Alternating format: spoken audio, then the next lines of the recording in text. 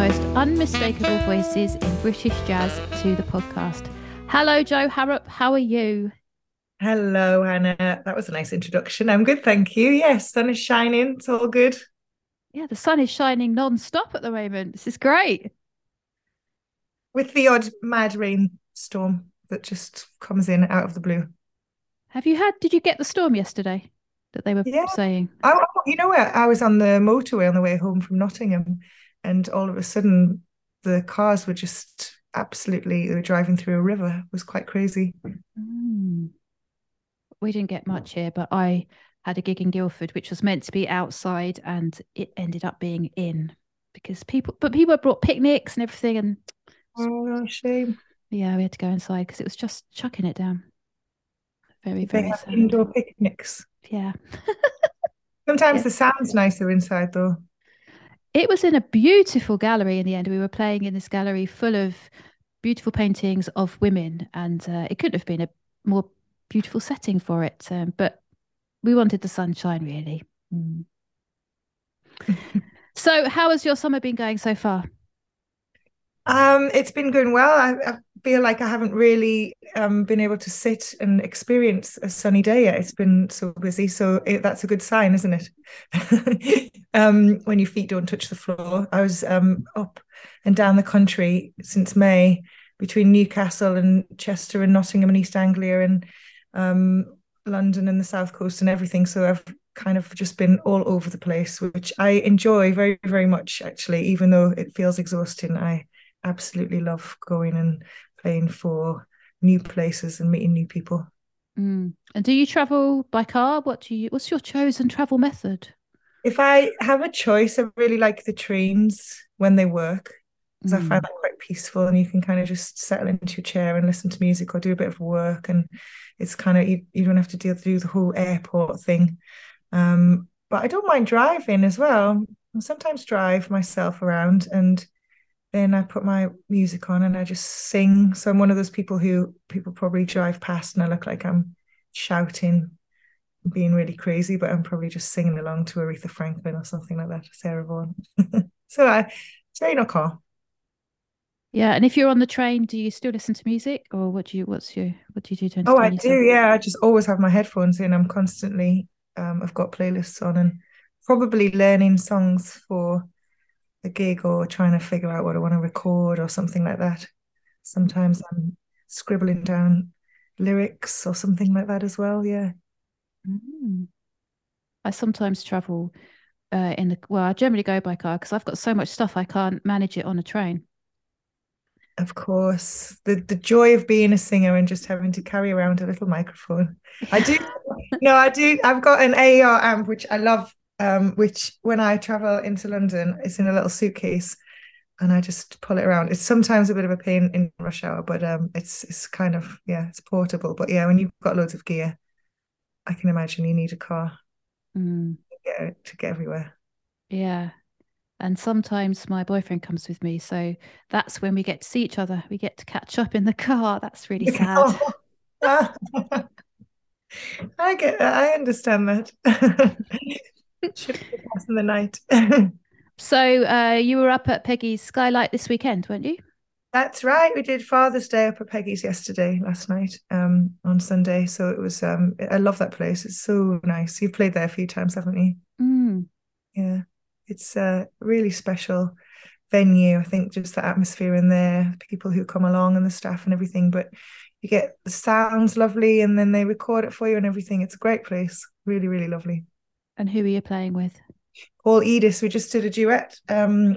So we've got our couple of albums that we've worked on together. So we do half, well, no more than half, probably about 75% original material that we've written together and written with other people and we perform, and then a few jazz standards as well that seem to fit into the set. Yeah. But it's really, I really love just playing as a duo. You've got a lot of space to be creative and it always feels really comfortable for me, I think, to perform with either just a piano or just a guitar. Mm. And how do you choose the standards then? To go with the originals, you mean? Mm, yeah. Uh yeah, I've got my favorite standards that I really want to do, but for instance, Paul and I recorded an album that was based upon the seasons when winter turns to spring. So there's so many jazz standards that tie in with that theme, with the weather or the seasons. And so that was kind of an easy one, really, to pick standards. So we've got a song called "If Ever I Would Leave You," which is a Frederick Lowe song from Camelot, which talks about if you were going to leave somebody, which season would it be in? And then you couldn't leave them in each season because there's something great about them all through the year. It's a beautiful song. And then there's other standards that just seem to fit because my music's jazzy, but it's also kind of coming crossing into more modern style as well. So songs from people like Henry Mancini and Michel Legrand seem to fit quite well because it was kind of like the later end of the jazz standards book. So we do things like Charade, Once Upon a Summertime, You Must Believe in Spring, another seasonal song. And they seem to fit. And also there's a modern song by McCoy Tyner, You Taught My Heart to Sing, which seems to fit with my songs as well. It just got a bit more of a modern sound. So yeah, I listen a lot through through the albums, and I'm careful about what I put in the set, really, Hmm. so it all fits together, so it makes sense. And do you find that some standards you perhaps kind of used to love maybe 5 or more years ago, you kind of go off them and then you could kind of revisit them and rekindle that love? How does that feel? Absolutely. Yeah, I think we all do that, don't we? You know, when you find a song and you love it to death, and then you play it on every single gig with every single band in every single like tempo. And you're like, actually, I'm just gonna put this one to rest for a little while. I can't deal with this anymore. But then if you come back to it years later, I'm sure there's something. Oh, there was an old song that I used to sing, More Than You Know. It's a very, very old Vincent Newman song. And I remember playing it one day with the guitar player and going, why do I never do this anymore? And we ended up recording it on the album. And yeah, there's definitely a lot of songs like that. But I'm sure that happens to everybody. It's Mm. got to be a common thing. Yeah, it's like hey, you have a favorite record and you play it over and over and over again, and then suddenly you're like, right, let's have Yeah, something that's else. oh yeah, all the time. But it's good. But you have to do that to learn the songs as well, don't you? I think Mm. kind of that you learn through repetition. Because I think because I was never I never went to music school or had a traditional music education, that's how I've had to learn, is just to listen, listen, listen, listen, listen till it's I can't listen anymore, and then it's in there. And I Mm. have very rarely forget songs once I've learned them. I can't remember anything else in life but the songs. Well, that's a handy thing to be able to do, considering that's what you need to do. It is, but it's kind of frustrating when you walk all the way to the shop and then you're like, what did I come here for?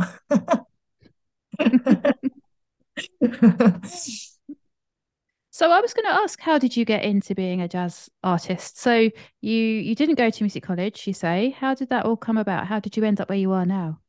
Well, I always wanted to sing. I always had music in my head, but I don't come from a musical family at all. I mean, they were music lovers, but nobody played an instrument or sang or anything like that. So I don't know exactly where it came from, this passion to want to sing, but I always used to sing when I was a kid. And I think I used to drive my mum mad. I remember sitting in the car and just singing. She said, can we not have a conversation one day? And I used to sit, and when I was supposed to study, have my stereo on and just learn songs off the radio or whatever, or my CDs. So I always wanted to do it, but I was told no a lot. There was not in the Northeast. There wasn't like really. It was thought of as a hobby. Really, I think there were certain people who were given piano lessons and such, but I was taking dancing instead. I think it was a cheaper option, and also just told, yeah, yeah, you can sing. It's a hobby. It's not a career. But I was determined, and I moved out of the Northeast when I was 18 and came down to London and just got a job in a bar, and then answered adverts to and auditioned for girl bands and anything that remotely seemed to be to do with singing. Some quite funny situations. which I should, think, what are you doing? But eventually I found a manager and a little record company who gave me like a production deal, and I worked with them. And she also gave me some backing singing work, and I started to meet musicians. Um, and when I met musicians, they would sometimes they come to our gigs, and then there'd be jazz gigs, and I'd be like, oh, I love that music. And so I just kind of gradually got into it that way and started to do function bands and pub gigs and things like that. So mixture of soul stuff and standards, I guess. Um, and I stopped for a while when I had my kids, and it wasn't until somebody's singer got sick that about 6 years ago, they said, oh, you still singing? And I said, yeah. And I went and filled in for a singer at the Spice of Life. And we got a nice little review. And I was like, oh. And then he asked me to do more. And we ended up doing this Peggy Lee show around the country, which kind of got the ball rolling. So it's all a bit of a weird hodgepodge of how I got here. But that was in a nutshell, that's basically how I ended up getting onto the jazz circuit and started to sing all of the jazz songs in the jazz clubs. And then during lockdown went back to the songwriting, which I'd started with. Mm. So now I'm a bit of a mixture of everything. And how do you go about writing music, and also maybe also finding or creating the space to do that, because we're all so busy? Do you have to dedicate like a specific amount of weeks or something to it? How does that work? Well, I think with songwriting, it's hard because I'll say, right, I plan in the diary, I've got Monday free, I'm going to sit and do some songwriting. But if you're not in that space, in that headspace, you can't, I can't just sit and just go, right, I'm just going to write some lyrics today. Just sometimes write rubbish. Or there'll be another day, or just constantly putting stuff in my notes on my phone, or writing it in the back of my diary or something, just little song titles. And I'll come back to it. And then when I am feeling a bit inspired, I'll sit down and start writing stuff out. And honestly, there's no real process for me. Sometimes it flows out, and other times I have to just keep coming back to it. And because I don't play an instrument, I send it off to Paul, or I go into the studio with Hannah or somebody, Hannah Vasanth, who's another songwriting partner of mine, and we get together and we either work it out, or I'll send the lyrics over to Paul, who will send the music back to me. He's really good at interpreting what I've written and putting music behind it. Um, Elton John and Bernie Taupin type of vibes. Yeah. um, and sometimes it comes out really quickly, and other times it just takes weeks to kind of finish the song off. So there's no real formula for me, but I do quite like to write the lyrics and send them over to Paul, because I kind of like that process. So when you songwrite, sometimes I don't know if you write lyrics as well, or when you in the songwriting process, and you can sometimes sit in a room and you just come out with nothing, and it's the most frustrating day anyway, and you just say, I can't, that's it, I can't songwrite, I'm terrible. Or there'll be another day and you'll go in and it'll just kind of flow, and it just comes out so naturally. So it's a strange one to explain, really. I think I'm a mixture of both of those things, if that makes sense. Yeah. So you tend to go lyrics first and then the Sometimes people have sent me music and I've written the lyrics to their music, which I find a little bit more daunting in a way, because you're working on their music. But yeah, I've done it both ways around, to be honest. hmm. Um, yeah.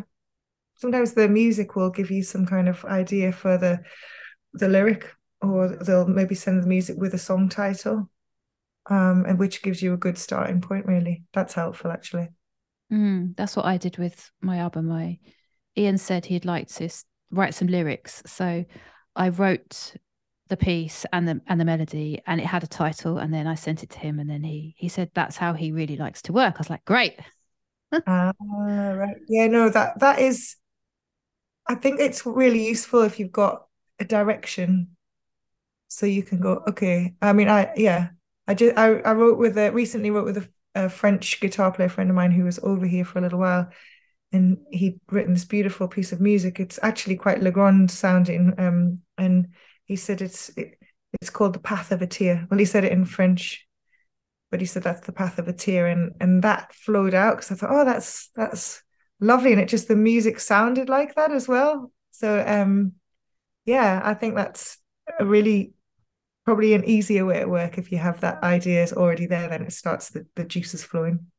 Mm. Do you have a favorite key to sing in? B flat, F. I don't know. It depends. I think ballads. I know I do. I have a lot of B flats. Depends what the song is though.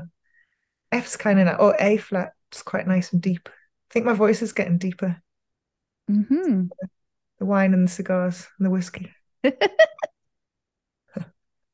Yeah, I don't know who I was chatting to the other day. I can't think who it was in a club, and we were saying nearly all jazz tunes, even if they're major, tend to be flats, not sharps.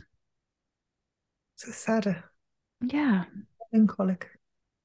Mm. Somebody told me when we were writing a song recently that what did we write it in? D flat was a defiant key. Do you like Yeah. D flat? Uh, Defiant key. well, I'm a woodwind player, so probably turn it into C sharp. Well, I found that quite interesting when he said because it was quite like a um a song about not anger but just about being strong. He said I think I'll put this in D flat because apparently that's a defiant key.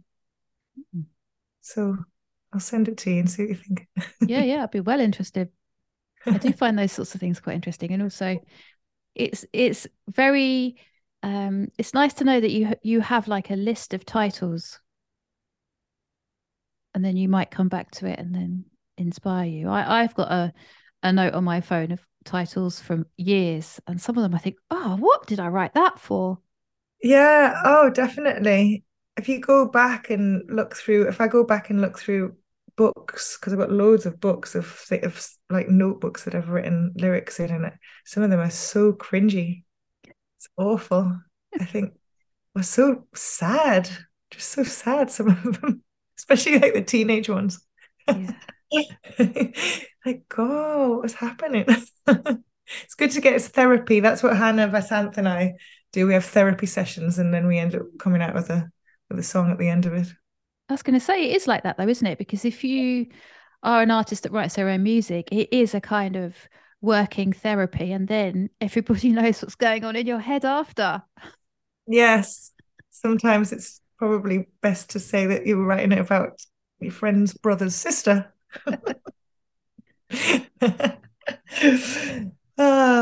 Yeah, but I think they're the best songs. I definitely find that people when they come up and they've liked a song that I've written and they say, "Oh, that really connected with me." They're usually the ones that I've written that are real, that are really real. Mm. See, writing about human emotion because we all feel the same about things at the end of the day. We all have pretty similar experiences at one time or another. And so I think sometimes people do connect with that emotion, that real stuff that you write about, I suppose. Um, yeah, but it is like pouring your heart out for the world to see. And have you got another album on the way? I've got new songs that I've started to play out live, some of them. And they're with a view to recording them on a new album. So hopefully that's not too far away. So I'm just trying to be a little bit slower with it, but I've got a collection of songs. So I'm carrying on writing because I could do with a few more and then seeing if there's some interesting covers that would maybe fit in the album as well. Because I always think it's quite nice to do that, to find an already written song, whether it's something rare or something you can turn into something different to put on the album as well. But I'm on the way to recording a new album. I love it. I love the process of recording and finding the songs and writing the songs and recording them and working them. And I feel quite sad when it's all ready to go and send out to the world because I like the process. Mm. I Yeah. think it's a nice creative process is probably the best part of making the album. And then I can never listen to it ever again. Are Why's you like that? that? Don't know. I listen to it a lot until you know that you're ready, that it's ready to go, up to right up to the mastering. point, and then when it's there on the CD, I can't listen to it again. I don't know. I feel like too that's me. Sometimes at Hamster Jazz Club, they'll play my albums in the background in between the sets. I have to get them to turn it off. I just can't sit there and listen to myself. It must be like that when actors make movies and they have to go and watch themselves. Maybe Yeah. they like it. Do you get that? If you after you've made the album and it's out there, Yeah, do you, I think you become super critical of what you do, what you've done, what's, you yeah. know, on the disc. Yeah. Definitely. Down and recorded them in lockdown. We didn't have any gigs, so couldn't go out and play them to anybody. Nobody had heard them, and we hadn't practiced them. We didn't really like know what they sounded like live. You know, when you play live, you kind of live in a song for a little while. Then you get to know it, and you get to really kind of play it, sing it properly. You know, like because you're much more familiar with it. So obviously the album couldn't be recorded like that. So I'd love to go back and record it now that I've toured it and played it for the past couple of years. I'd like to go and revisit and re-record it again because I think I'd sing it much better now. Mm. I feel the same. We recorded my last album in lockdown, and some of the tunes we only played in the rehearsal and then in the studio. Yeah, it's weird Mm. because it is a very different experience playing live to recording in the studio because you don't have all of the atmosphere and the people and the adrenaline basically. So I think some of my favorite albums that I listen to, some of them are live actually because you it captures the spirit of jazz where it's quite hard to get that when you're all sectioned off in booths and stuff in a studio, isn't it? Oh, you've just and you know that they've pressed the button. It's like right, you can't make a mistake. Whereas when you're in a live show, you don't have that same pressure. You just it's different, isn't it? So I think yeah, that's it's hard to record live jazz and make it sound as you would when you're out in front of an audience and you've got that adrenaline going. Yeah. Have you done a live album? No, I've recorded a couple of shows that we've videoed for YouTube and things like that. Which yeah, I don't think they were good enough quality to put onto an album yet. I think they're probably good for YouTube.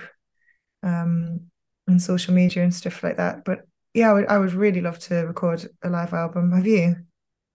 I've got one coming out. Oh, amazing. No one knows actually yet. Where did you Um, record it? Pizza. Ah, great. And it was part of the album. It was like it was basically the last show of the album earlier this year. And it was just, the band just were on fire. They just played amazing, the guys. And I thought, oh, let's listen to it back. And actually, we did some tracks that we'd never rehearsed other than, in the studio. And they've changed so much.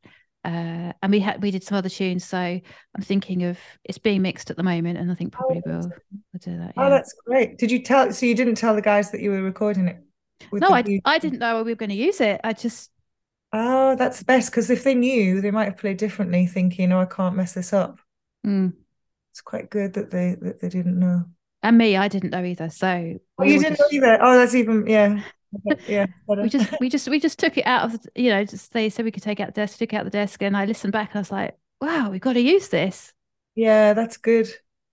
That's Mm. good, especially if you get a good mix of it as well. Um, yeah. Oh, wonderful. We'll look forward to hearing that one. Yeah, it's weird because some of the originals that were on the last album are going to be on this, and they just sound so different. Like you say, you've toured them, you've played them, the energy is different. Yeah. There's that's jazz though, isn't it? Things you never really play the same thing twice. And it does take on a life of its own. So it's quite interesting really to have a live version of the album. I think we will eventually do a live recording. I'd really like to. Mm. Because for the past, well, 2022, 21, 20, and 19, you've had an album a year, Joe. I was like, my God. And gosh, the pressure. I have to do another one next year. No, I think you need a rest. Ah, Yeah, I won't be releasing one this year. But possibly next year. mm, There's no rush, is there? no. I'd rather take my time and have something that's that I really am proud of, rather than just churning them out. Mm. And of course, the most recent one is up for Parliamentary Jazz nomination. Yeah, Yeah. both of us are in. Have got two nominations this year. It's congratulations to you. And to you. Yeah. You're up for Album of the Year and Jazz Vocalist. That's right. That's right. Amazing. Mhm. It's I mean, totally crazy, the vocalist one, but I really am so thrilled about the album because I get to share it with Paul, who I've been working with for a few years now, and all of the people who were on the record and made it happen as well. You know, that's really it's super nice to be able to say to them like, "Whoa, look what we've achieved." So, but yeah, I mean, it's a bit nuts with the vocal thing. There's so many good singers in this country. But hey, thank you. You definitely deserve to be on that list. No, thank you. Yeah. Well, are you going to the party? Yeah, of course. A party. This is my first time of nominations, whereas you've had quite a few years, haven't you? Oh no, only last year. Oh, I thought it was even more than that. No, 2022, same categories. Um, so but yeah, I didn't win, but I was shocked when I was nominated because I just never expected in my life that I would be nominated for Jazz Awards. But with the background that I've had and everything, you know, but yeah, I was blown away by that. It was so good to be there, and because obviously you know most of the people who are there as well, and it's so nice to be able to celebrate everybody. You know, and Tony Kofi was there and he had his kids with him. Yeah. And he won. It was so lovely. It was So his son's 18th birthday that day, wasn't right, it? that's right, yeah, yeah, absolutely. Yeah. So you're nominated for newcomer and the education award, right? Education for J Steps, yeah, which not many people know about J Steps. So I'm really pleased for them that they've had. Do you know about J Steps? No. So J Steps is a group I formed just after lockdown. All right. That's for 18-year-old and under girl and non-binaries to come and have a safe space to learn jazz, improvise, and just be really. And Oh, amazing. they're doing great. I actually got two bass players. Oh, wow. That's good. Yeah, drummer, pianist. Then we've got trumpets, saxophones, clarinets, flute. They're Fantastic. brilliant. They're a great bunch, and also they're so lovely to each other and really supportive. That's great. Oh, lovely. Sorry, when did you form that? That was just Just after lockdown. okay, it's a new thing. All Yeah, right. it's a very new thing. I went to Junior Guildhall on Saturdays, and I used to do the jazz workshop there, and I never really felt that comfortable and confident. Right. So I wanted to create something so that they had a space to That's really good. just I be. know. Yeah, that's great because I've heard stories about, you know, uh females at the colleges that you know that were given a slight hard time, and it's good that they feel like they've got this kind of safe space that they can create in, that they don't feel dominated or whatever. Mm, yeah. And sometimes, one of them comes, they're just having a bad day, and we all sort it out. Oh, There's, amazing. Therapy, jazz therapy. I'm telling you, it's a thing. yeah, they're a very special group, and I love spending time with them. So I write some music for them. We do arrangements, and yeah, they're a good bunch. Oh, well, I really hope that you guys win. Yeah. Well, it's good that they've just been recognised.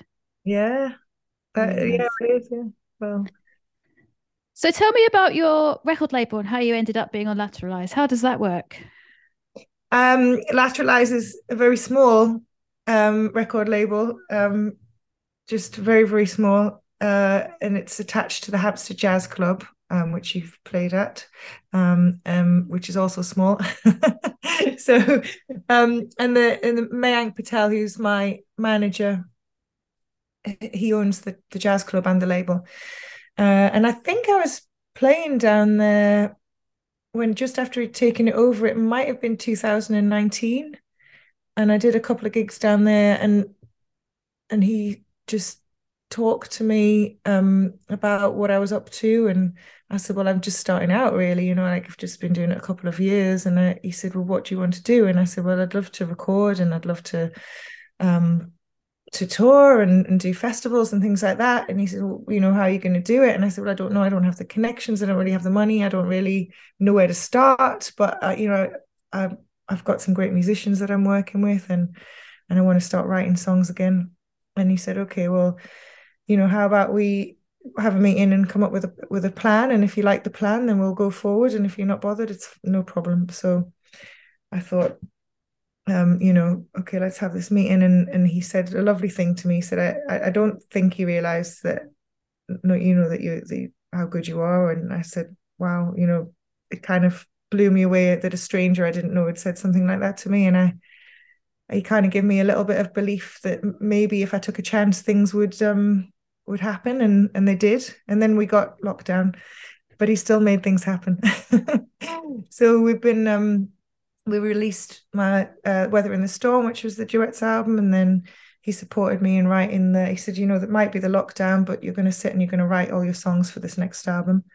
And sure enough, that's what happened. And he's a man of his word. Everything he said that he would do, he's done. And we've been going over to America a little bit as well, and showcasing over there to try and work with some American producers and musicians. And he's working really hard and supporting me a lot. And I never had that kind of support in my life. So it's been amazing for me. I don't think I'd have achieved any of the past couple of years had I not signed with them. So it's been really lovely. It's like a little family now. Um, and yeah, so hopefully we keep going forward and making records, and hopefully I'll do him proud for taking that chance on me. I think you already have made him proud, I'm sure. Well, I hope so. Yeah, definitely. And how does it feel with the whole social media thing that you have to keep going with that? Does the management do that, or do you have to do that part of it? I do my own social media, but I had guidance because I was always very much like I hated it. I don't hate it as much now. I just see it as part of the business and something that you've got to do. But especially like the talking videos and stuff like that, I was like, I'm not doing that. I can't do that. And they're like, you have to do it because people need to see you and you need to be seen, and this is how it works. So I had a strong talking to, and then I've been just a lot more playful with it now, and just trying to see it as a bit of a little fun thing to do, and that people do seeing what people like to interact with. But yeah, I guess you just got to use social media to your advantage and not let it be the devil, because I think it can turn some people a little bit it can play with your emotions and play, I think, with people's minds, in as much as if you start comparing yourself to others from going on the social media. Why aren't I doing that? Or how come that's, I think you've got to see it as something that you're a useful tool. Post what you've got to do, try and be positive, try and support other people, and then put it down and hope that it's working for you in terms of getting the message out there about your gigs and your albums and your recordings. I hated social media when I started doing it, and it really did affect me. And then after maybe 3 or 4 months, I grew a thicker skin. But it takes a while. It's horrible. Yeah. Well, I know, I mean, I don't like totally told, do not boast, do not brag. You can't be self-promoting. It's like you're told the complete opposite. And so to try and suddenly, here I am, look at me, come and see my gigs. Like this is what I've been up to. It was very, very hard. It was so unnatural for me to do it. But I think you do get used to it, and it does just start to have to become part of the job, so to speak. I think there are some musicians who never use it and they seem to get by all right, but they're maybe not fronting bands. They're maybe not promoting the gigs. Maybe they're the side people or whatever. But I think if we didn't do it, we possibly wouldn't get booked for things. We wouldn't be seen by people. You wouldn't, you wouldn't get by because it's the go-to um thing to promote, isn't it? It's the Instagram's your number one kind of people are on it all the time. Yeah.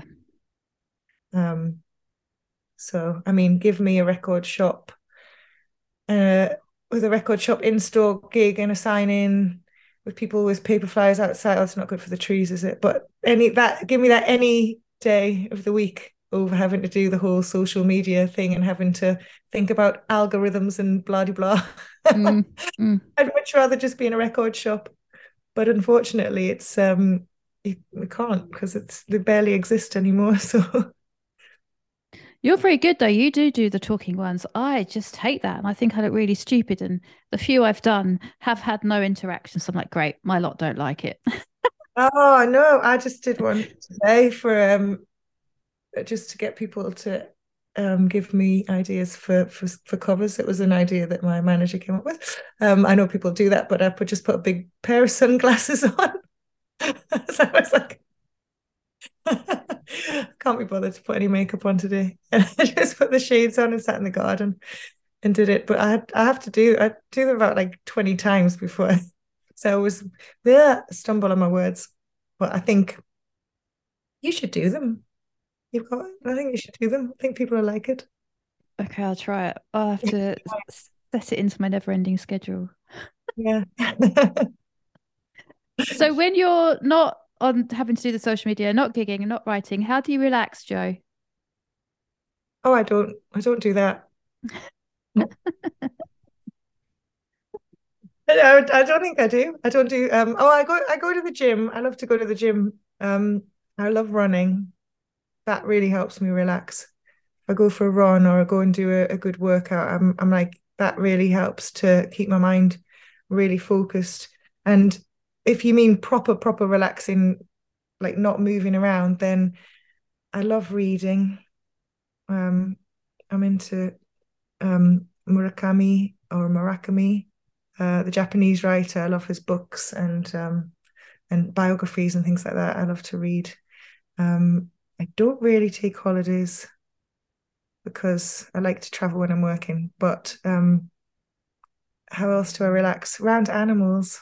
I don't have any dogs at the minute. I used to have three beautiful rescue huskies, Mm, and they all passed away of old age around during the lockdown time. And I've just been too busy to have another animal and give it my time. But I miss having my dogs because that would be my I would walk them for miles and miles and miles, and I'd run with them as well. I used to tie them when they were younger. I used to have them on a belt, on a bungee lead around my waist, and run around the park with attached to these three wolves.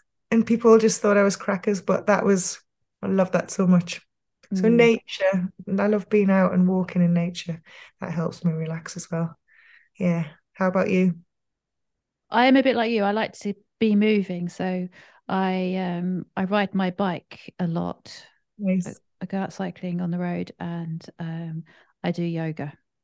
Lovely. I need to get into yoga. I really do. I have tried it, but Yeah, I do hardcore yoga, so it's pretty intense. oh, is it the Um, hot yoga? yeah, but Oh, if because I can't really, I don't really like to relax. I need to do, but constant movement does help my mind stop and I think of other things and inspiration and different things. So riding and yoga. you've got Mm. nice roads up there where you are, haven't you?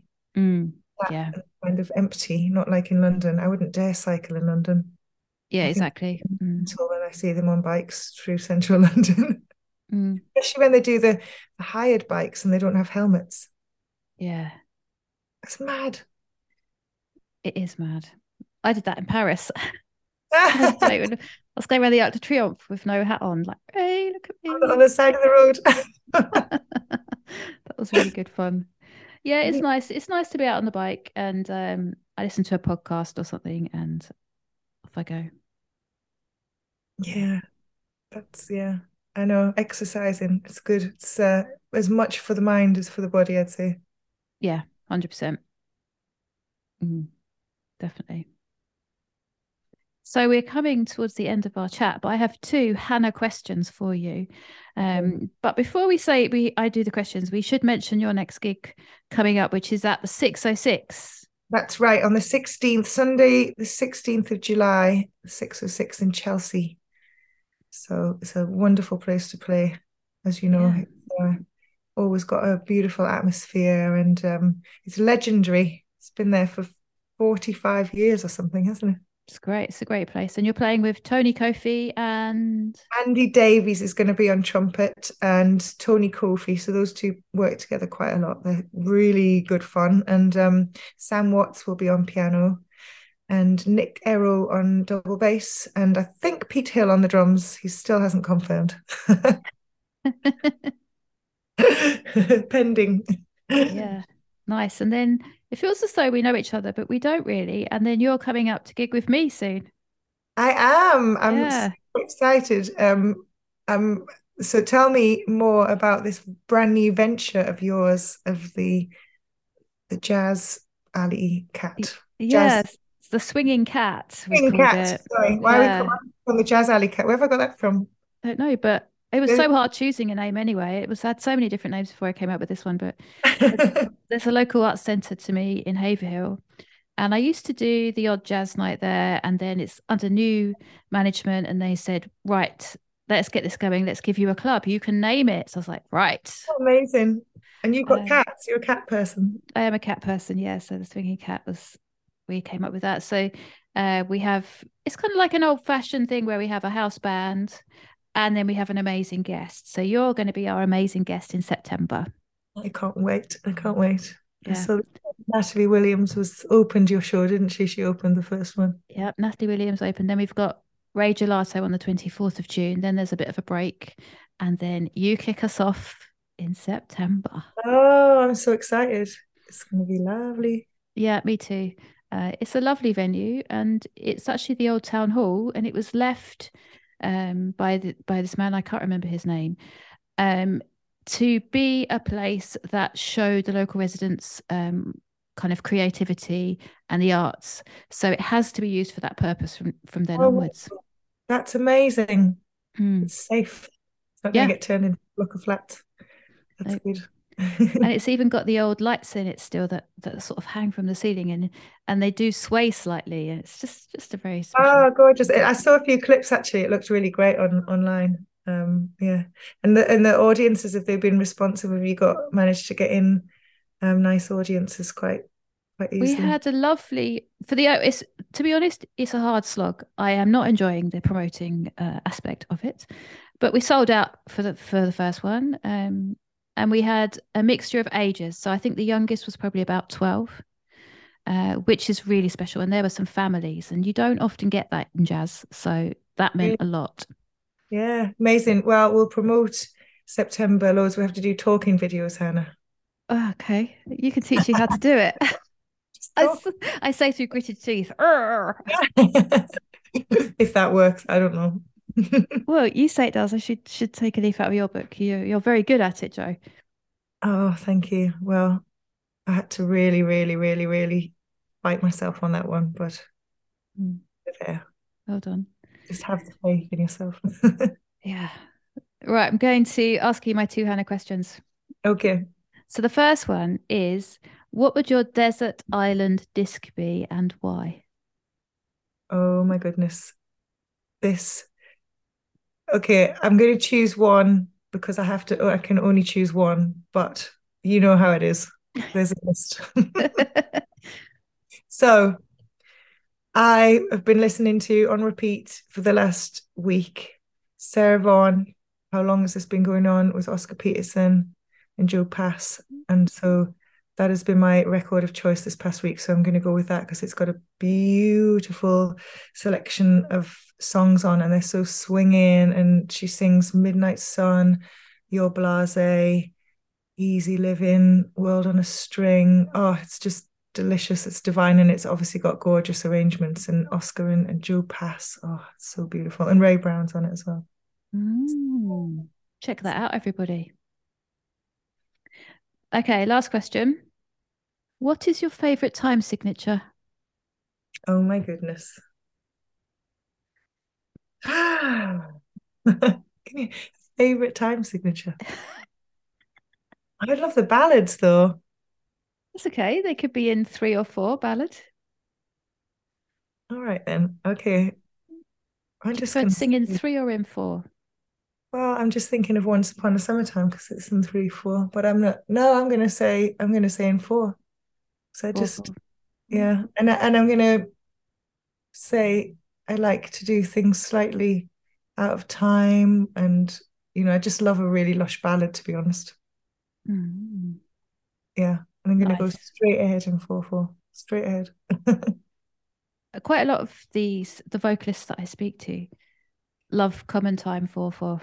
Yeah, Yeah. yeah. I think yeah, there's something really beautiful about. I think I'm more interested in tempo as well, in a way. Have that real dead slow tempo that Shirley Horn delivers a ballad in. Mm, I love that. It's like very daring. You just hang in there. yeah, it's nice. Great. Well, thank you so much for joining me on this late summer's evening. It's been great chatting to you. It was lovely to talk to you as well, and we'll meet each other in the flesh hopefully one of these days. Well, maybe at the awards. Yeah, indeed. Yes, I forgot about that. That's only Yeah, a week's time. yeah. Thank you very much, Joe. Have a good evening. Thank you. Bye. Bye bye. Thanks for listening to this podcast for Women in Jazz Media. We have a great back catalogue of podcasts with amazing women, including Claire Martin, OBE, Tatiana Gorilovsky, Esther Bennett, and many more. Please do check them out, and I'll see you at the next one. Bye!